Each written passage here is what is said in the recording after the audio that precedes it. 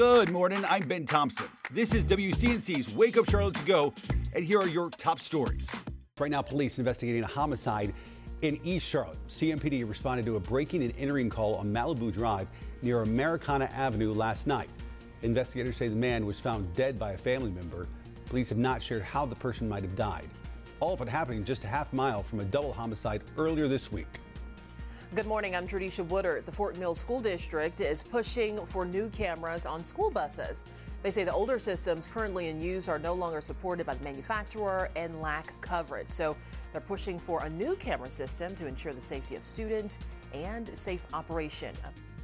The Mooresville Graded School Board pushing back the start of middle school by 30 minutes next year. School leaders say it's necessary for when a new middle school opened in August this year. They think this will allow drivers to cover for other routes if somebody calls out. Starting in the fall, high school will start at 7:20, middle school starts at 7:55.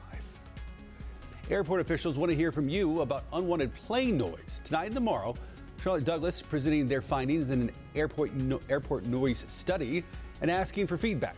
They're trying to figure out what steps to take in the next batch of improvements. Tonight's meeting, 6 p.m. at Central Piedmont Community College. Thanks for listening. You can find all these stories and more right now on WCNC.com. Join the Wake Up Charlotte team weekday mornings on WCNC Charlotte from 4:30 to 7 a.m. Like and subscribe to our podcast and tell a friend.